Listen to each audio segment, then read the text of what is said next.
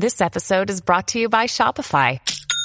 Forget the frustration of picking commerce platforms when you switch your business to Shopify, the global commerce platform that supercharges your selling wherever you sell. With Shopify, you'll harness the same intuitive features, trusted apps, and powerful analytics used by the world's leading brands. Sign up today for your $1 per month trial period at shopify.com/tech, all lowercase. That's shopify.com/tech.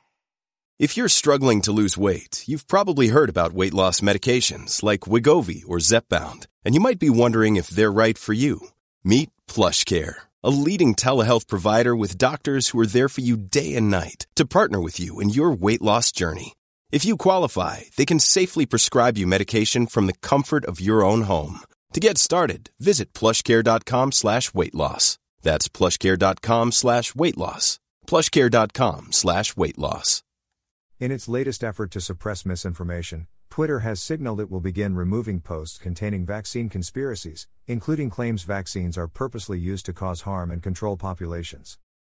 Starting next week, the social media giant will excise all posts that invoke a deliberate conspiracy or advance harmful, false, or misleading narratives about vaccines, the company said in a blog post on Wednesday, focusing particularly on inoculations against the coronavirus.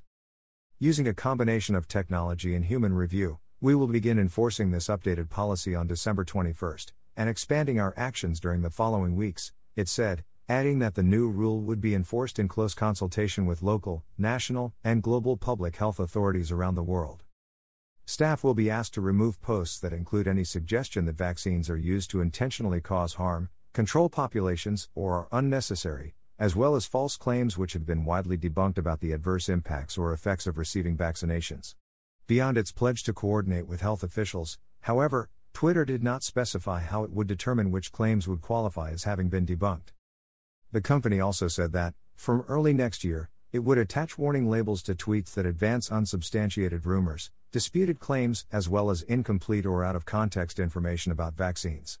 This expands on its previous moves to append similar notices to posts featuring claims of widespread voting irregularities and fraud during the 2020 election, with U.S. President Donald Trump frequently becoming a target of the platform's censors.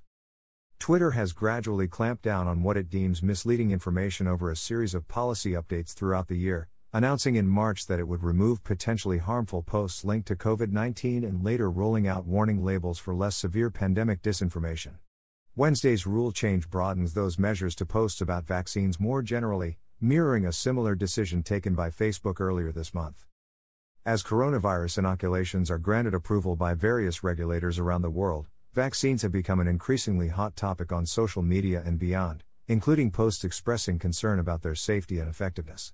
In the United States and Britain, vaccine skepticism is far from a fringe viewpoint, with a recent poll showing that 4 in 10 Americans would probably or definitely not take the jab. A survey published by the UK's Royal Society for Public Health, RSPH, on Wednesday, moreover, found that minorities were significantly less likely to be immunized, which RSPH CEO Christina Marriott attributed to anti-vaccination messages. Though social media platforms have raced to halt the spread of viral disinformation, those efforts have seen major misfires in the past, instead driving interest in the verboten content. In May, YouTube and Facebook illustrated the Streisand effect in action when they moved to suppress the conspiracy-minded documentary Plandemic. But far from stamping out the information, the heavy-handed restrictions only stoked curiosity, sending a book authored by the film's main source, Judy Mikovits, to the top of the bestseller charts.